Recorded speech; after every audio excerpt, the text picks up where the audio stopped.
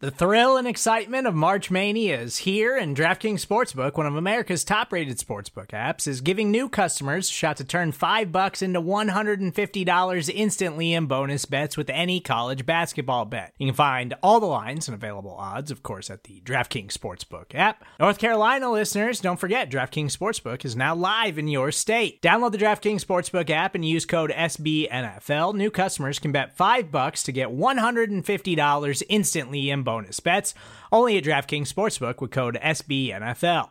The crown is yours. Gambling problem? Call 1-800-GAMBLER, or in West Virginia, visit www.1800gambler.net. In New York, call 877-8-HOPE-NY or text HOPE-NY. In Connecticut, help is available for problem gambling. Call 888-789-7777 or visit ccpg.org. Please play responsibly on behalf of Boot Hill Casino and Resort. 21 plus, age varies by jurisdiction. Void in Ontario. Bonus bets expire 168 hours after issuance. See dkng.com/bball for eligibility, deposit restrictions, terms, and responsible gaming resources.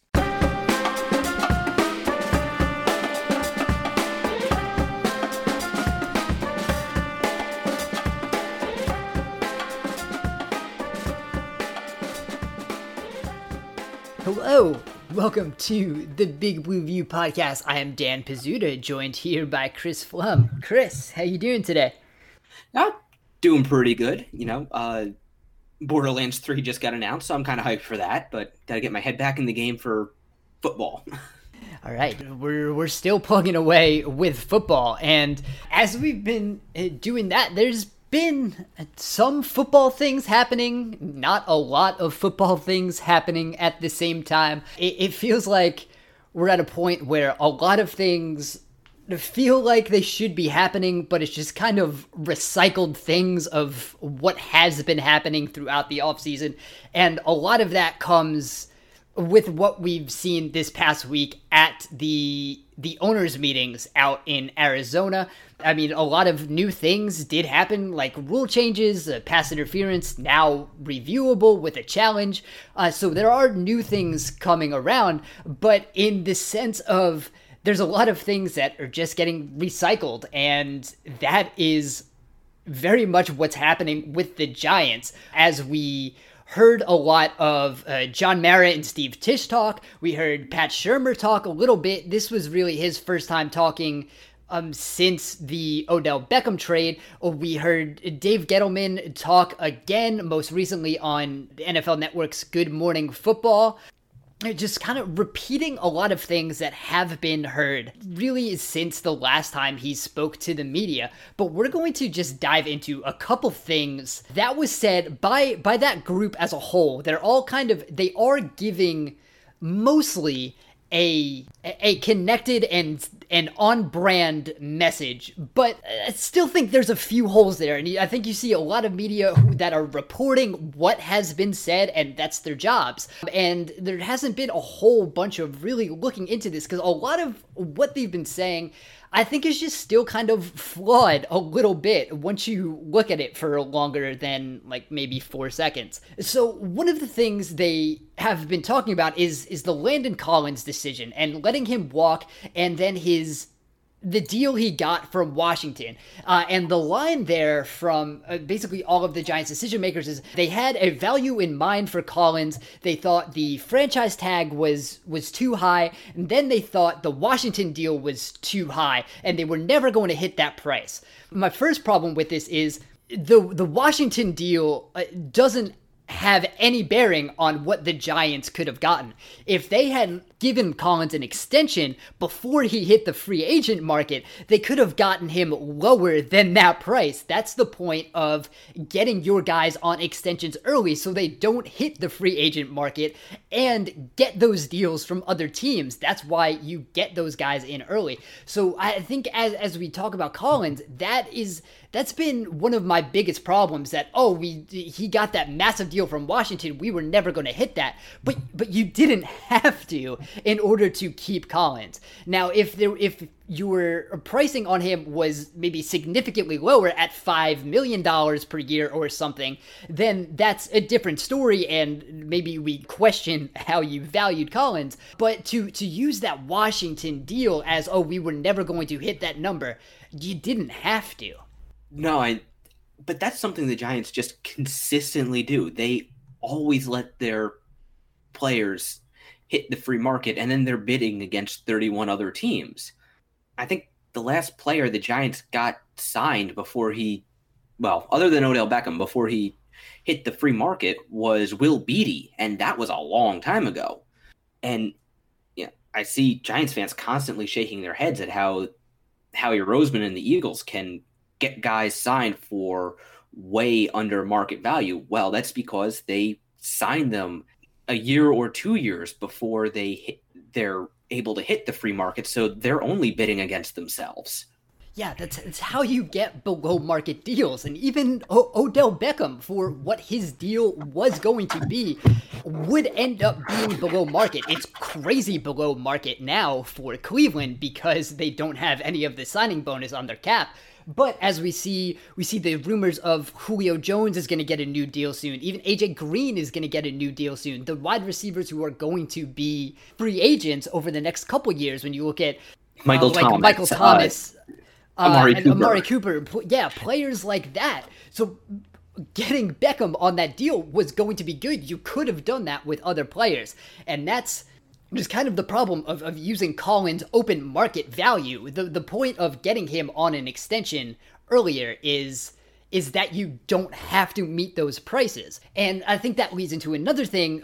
The Beckham trade, of course, consistently brought up, and everyone is putting a lot of value on Jabril Peppers. And continually, the biggest disconnect between what the common perception of the Beckham return was and how the Giants have at least publicly defended it is how Jabril Peppers is valued.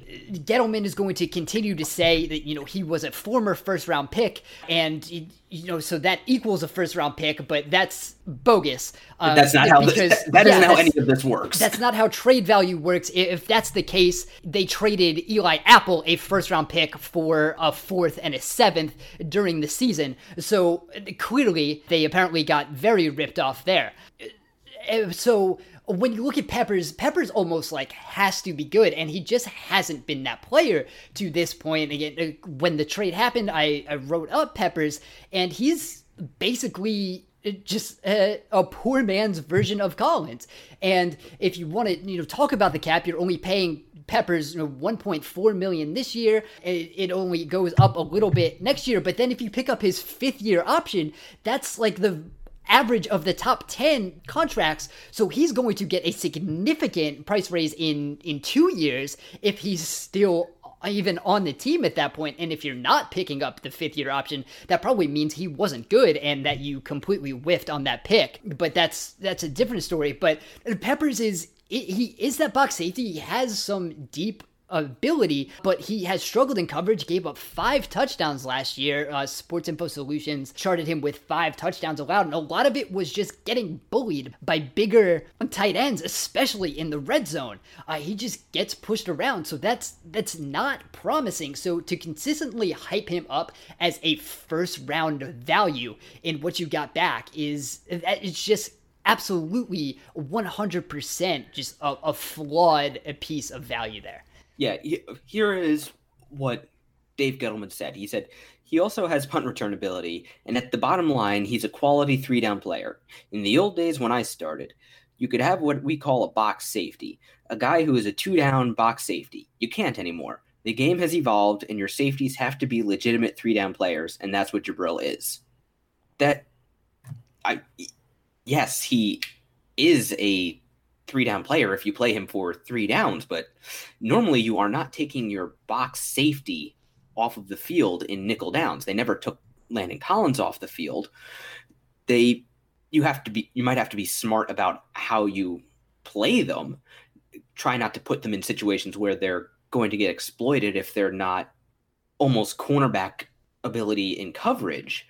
But to say that a box safety is only a 2-down player, I think Landon Collins, Cam Chancellor, guys like that can be huge on 3rd down, especially in a blitz-happy defense. Yeah, Jabril Peppers does fill the Landon Collins role, just significantly worse at everything Landon Collins did. So, and maybe with Bettcher, he plays a little better than he did with Greg Williams. And maybe that's not a stretch, because you kind of joke if you see some of this screenshots of the Greg Williams safety that's like 25 yards down the field. People lined up out in the parking lot. When he lines up. Jabril Peppers played a lot of that in 2017. He played less of that in 2018, but then he still struggled in coverage. So maybe he improves, but the Giants are really banking heavily on that happening, and that's still a huge bet. When you trade for veteran players, and I've been a big proponent of trading for veteran players, not a proponent of trading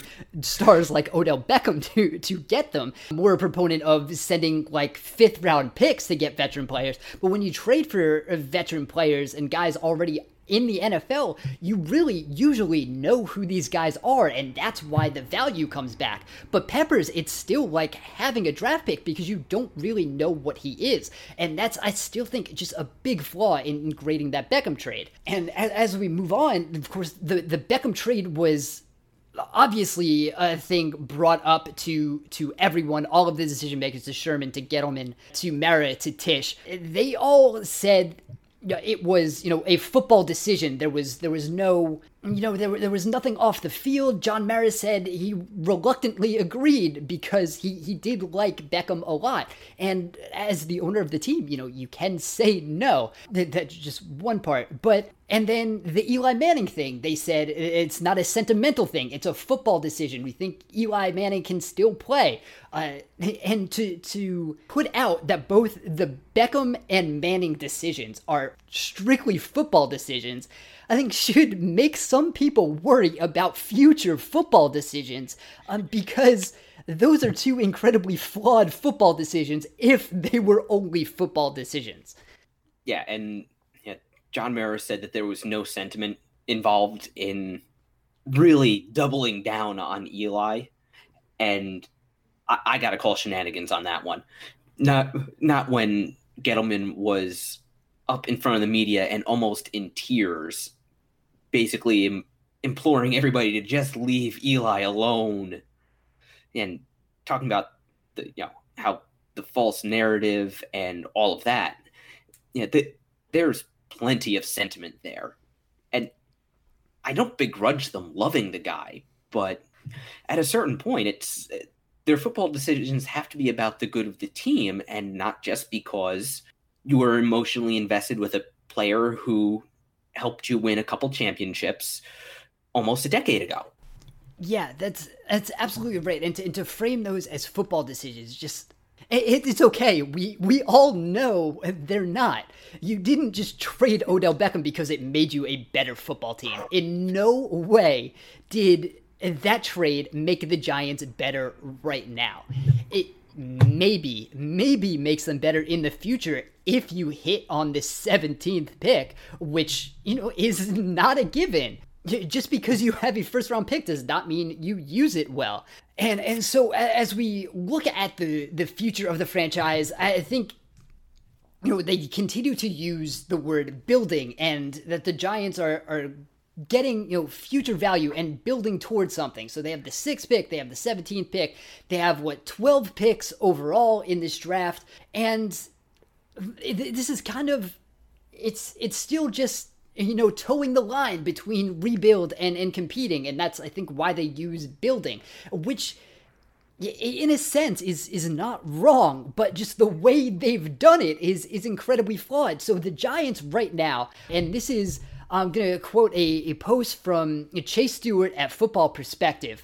You looked at how every team in the NFL right now is constructed in regards of how concentrated their salary cap is on the top tier of players on the team. And no team in the NFL right now, and this is without counting dead money, so this is no Olivier Vernon doesn't count, Odell Beckham doesn't count, even Damon Harrison does not count here. Still, no team in the NFL has a higher concentration of their cap on the highly paid players than the Giants do. This is still a stars and scrubs, a type of roster construction without any of the stars left on the roster. If you want to make the case for Saquon Barkley, like, okay, he's one of the highest paid running backs in the league already.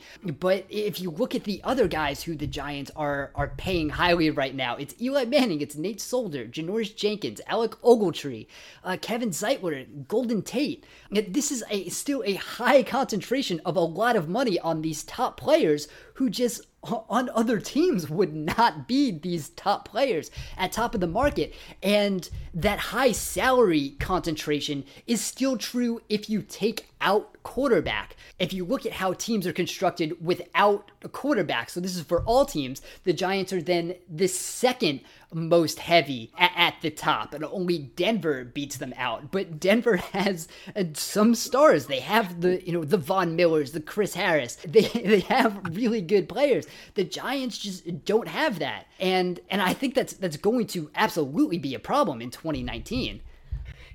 Definitely, one of the complaints about the Giants roster was how top heavy they were under Jerry Reese, and they still are. It's just that now they're top heavy with the salary concentrated on players who aren't going to be impact players. Kevin Zeitler is one of the best guards in the game right now, and this is coming from somebody who believes guards are important. It's still not a real impact position. It was different when you had players who directly affected the score, when you have guys like JPP and Olivier Vernon affecting the passing game and affecting the running game, or you have Odell Beckham who could make a game-changing play on any snap and basically did that just about every game.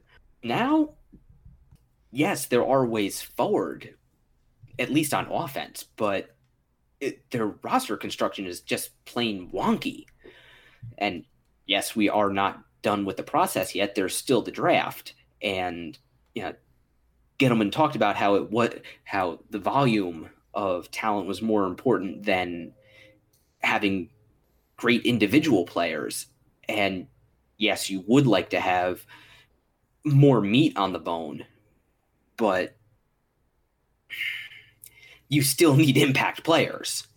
Yeah, and then as you look going forward, I think some people are going to point to the amount of cap space that has been opened up for 2020 through some of these moves. And that, to a sense, is true. There is cap space. The Giants, per over the cap right now, are looking at about $85.9 million in cap space for 2020. The problem with that is there's still going to be a whole bunch of holes on the roster, and having cap space is not a competitive advantage anymore because everyone has cap space. There are rarely teams, except for the Giants right now at this point in 2019, who are really hamstrung by the cap. A cap space is consistently opening. Teams have figured out how to get more cap space, and the Giants, for having almost $86 million in cap space in 2020, right now, that's projected to only be the 10th most in 2020. So the Giants aren't even like the top in cap space after clearing up all this room.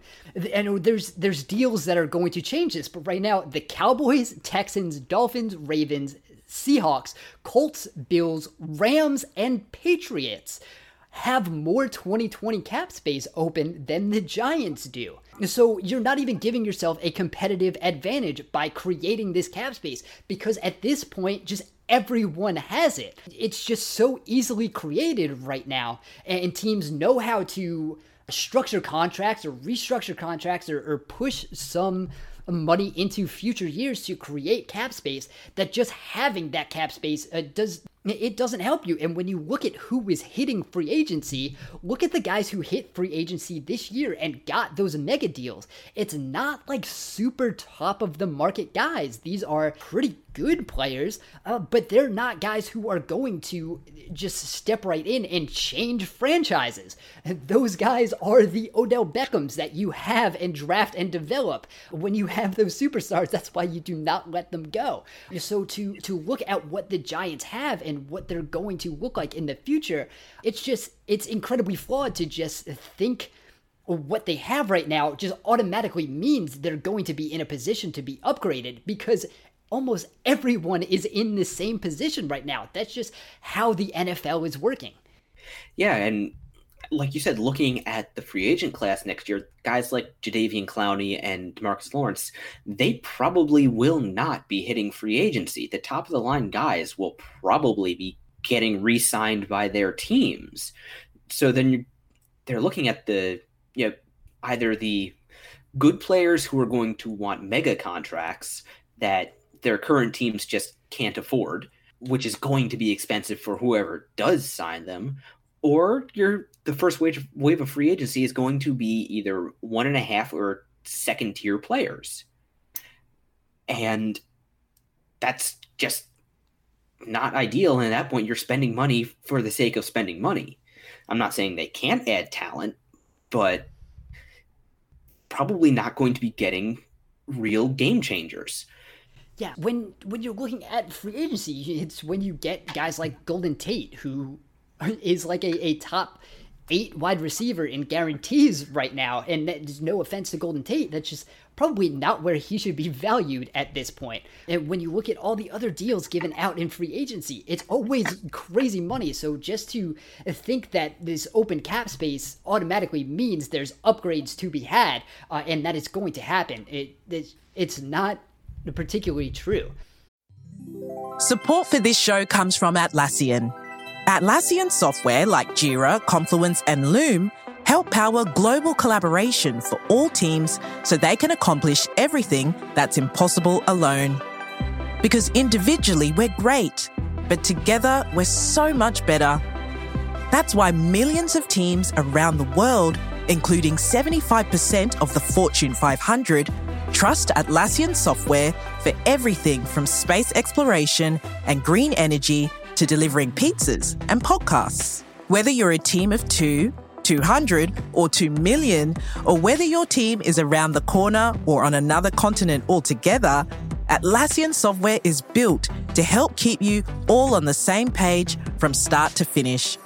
That way, every one of your teams, from engineering and IT to marketing, HR, and legal, can stay connected and move together as one towards shared company-wide goals. Learn how to unleash the potential of your team at Atlassian.com. That's ATLASSIAN.com. Atlassian.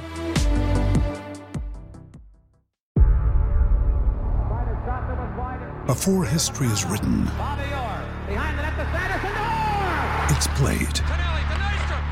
Before it's frozen in time, it's fought one shift at a time.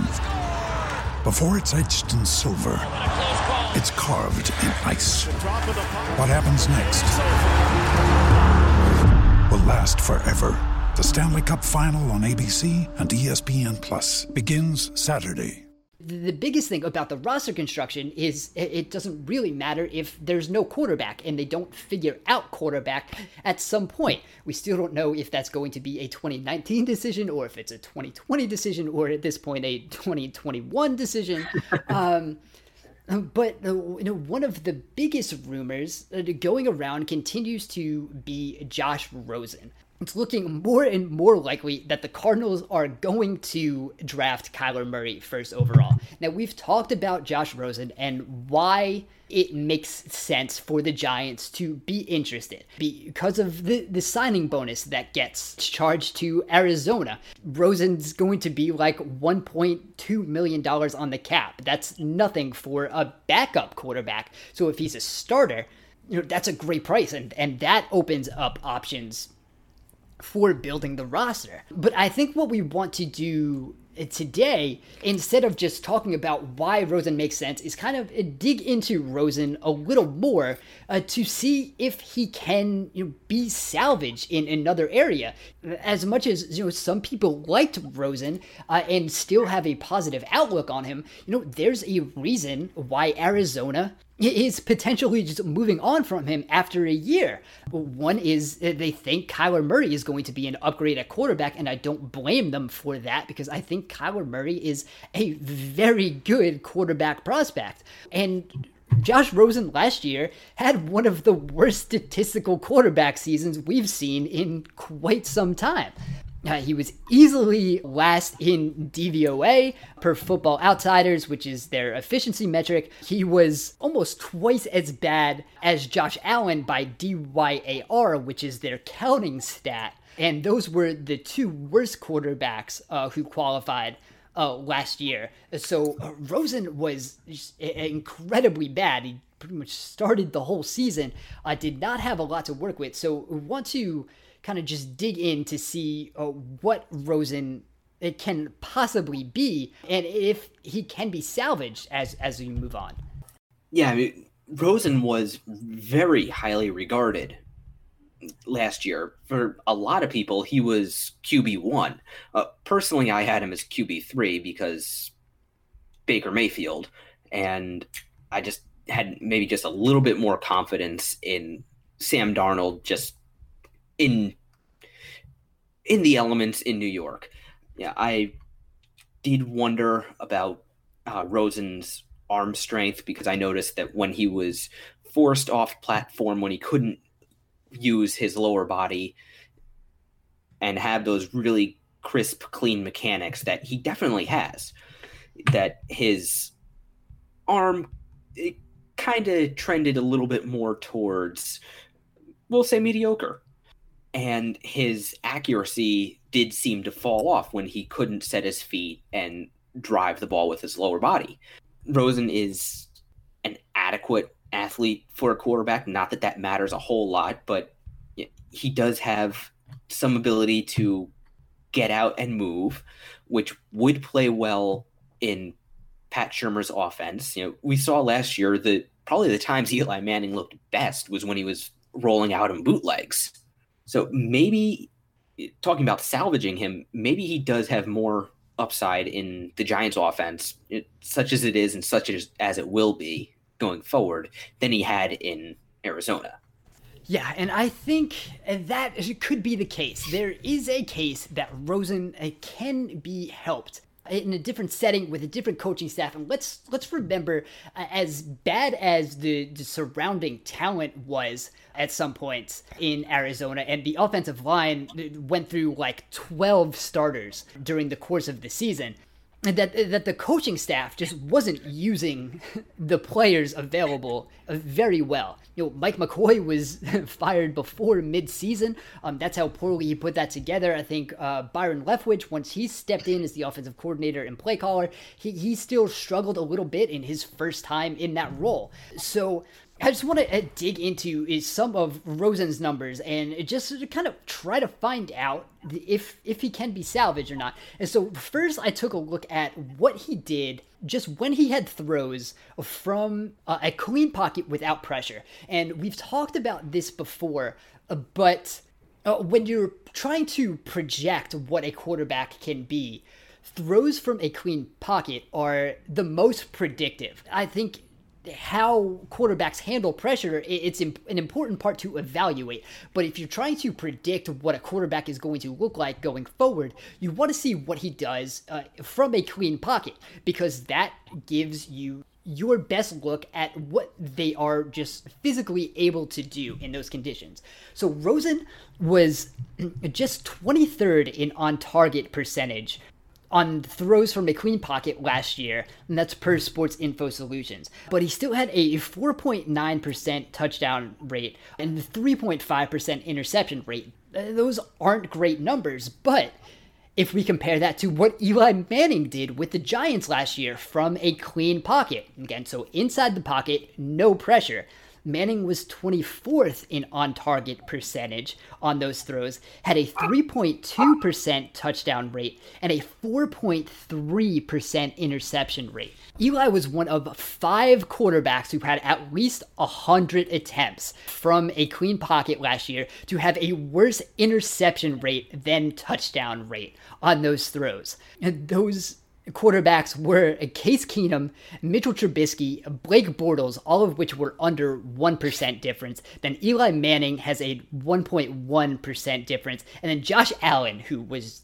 just pretty bad, at a 2.7% difference. So that obviously not great. So Rosen did not have great numbers from a clean pocket, but Eli had potentially worse numbers from a clean pocket. And then if you look at what they were dealing with in terms of time to throw and pressure rate, Rosen had a per next gen stats 2.77 seconds to throw. And per Football Outsiders, the Arizona offensive line was 29th in pressure rate allowed on offense. You look at Eli with 2.65 seconds time to throw. And the Giants were only 17th in pressure rate allowed per Football Outsiders. And some of that has to do with the time to throw, because time to throw can be a quarterback statistic. That's not necessarily, a pressure statistic. I think the Giants made an effort to get the ball out quickly. But still, even that, there wasn't a huge difference in the time to throw between the two. And Rosen was under pressure way more often. And then when we go into the supporting cast and just how the offense was structured. So per Next Gen Stats, Rosen threw into tight coverage, which was a yard of separation or fewer on 21.6% of his throws. That was the most of any qualified quarterback last year, while throwing the ball at 8.4 yards down the field on average. Eli was only tight coverage on 18.8% of throws and only threw the ball 7.2 yards down the field on average, which was one of the lower figures. So if you put Rosen into that structure with more open throws and shorter throws, which is where the NFL is going right now, I think that helps him out greatly. So if you look at the aggressiveness and the average aggressiveness over the past 3 years per Next Gen Stats, it's gone down from 19.3% of league-wide throws into tight coverage in 2016, down to 17.7% in 17, and down to 15.9% in 2018. So just more open throws. That's how the NFL is going. And you look at the average amount of where balls are getting thrown down the field, that's getting lower too. So passes are shorter, they're getting more open. And that's just the smart way to do it. You make things easier on yourself. Yeah, and it's a template that can be followed for Rosen wherever he goes. It's something that happened with, if you look at Jared Goff, how he went in his year with Jeff Fisher into his first year with Sean McVay. So in Jared Goff's 2016 season, his rookie season, he threw into tight coverage 25.9% of the time, and his average depth of target was 7.5 yards down the field. That's per Next Gen Stats. And then you go into 2017, his throws into tight coverage decreased to 14.3%, but he threw further down the field on average at 8.1. So if you look at some of the better offenses in the league right now, they're offenses that are throwing into tight coverage less often, but throwing down the field more often. So they're scheming up these open throws. So if you get a coach who can work that for Rosen, and potentially Shurmur could do that, I think that's the recipe for getting Rosen into just a better structure and more like what he did in college and away from whatever happened in Arizona last year. Yeah, whatever that was. And even without Odell Beckham, which any quarterback would be better with Odell Beckham, I think that's pretty much a given, right? Yeah, there's no question about that. And I mean, we've talked about Eli's splits with and without Beckham since 2014, and goes from a league average quarterback to one of the league's worst quarterbacks. To Brock Osweiler. Yeah, basically. Yeah, but the Giants do still have some pieces, which is why I do believe there is a way forward on offense. Maybe not as easy as it could have been, not as good as it could have been. But with Sterling Shepard, with his route running and technique and tools that we talked about with Matt Harmon a couple weeks ago, and Evan Ingram with his ability to be a mismatch against safeties and linebackers, and just how dangerous a running back can be when used properly, used how New Orleans uses Alvin Kamara.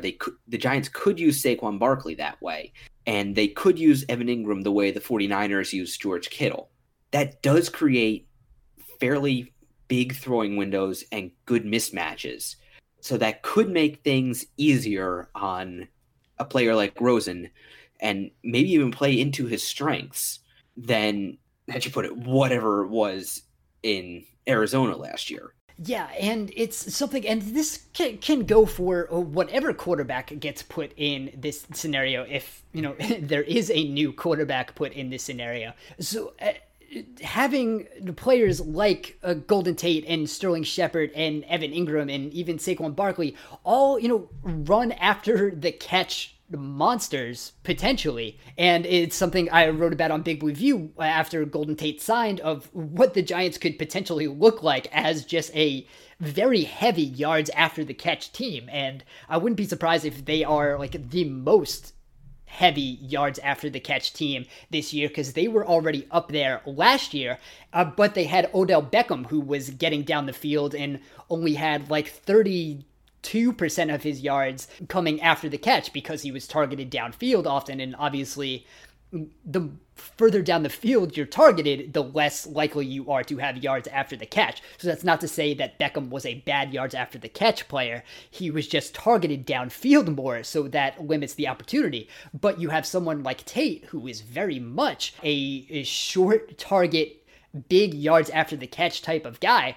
And that could make something easier for the quarterback. So there's a system that could work there. I think you have a higher ceiling just overall as an offense if you do have guys who can get down the field, because from just expected points, we'll just bring that into it for a little bit. By expected points, the further down the field you throw the ball, the more expected points you're getting, because just the better things happen down the field. So many more things need to go right for a short pass to become a big play, and that's kind of what the Giants are setting up to be right now, regardless of who the quarterback is.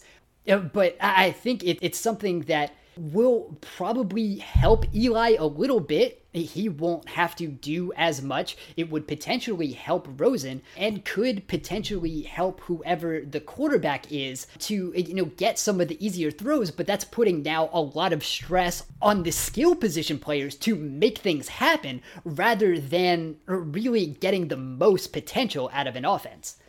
Well, there's nothing new there. The offense has, since 2014, the offense pretty much was Odell in a prayer, and now it's pretty much going to be Saquon in a prayer. Yeah, and then on top of that, you have to try to figure out how to use those players better. You don't want Barkley catching his average pass like 3 yards behind the line of scrimmage. That's just not how you run a successful offense. You want to try to get Ingram down the field a little more. We talked about Shepard, who does have the ability to get down the field.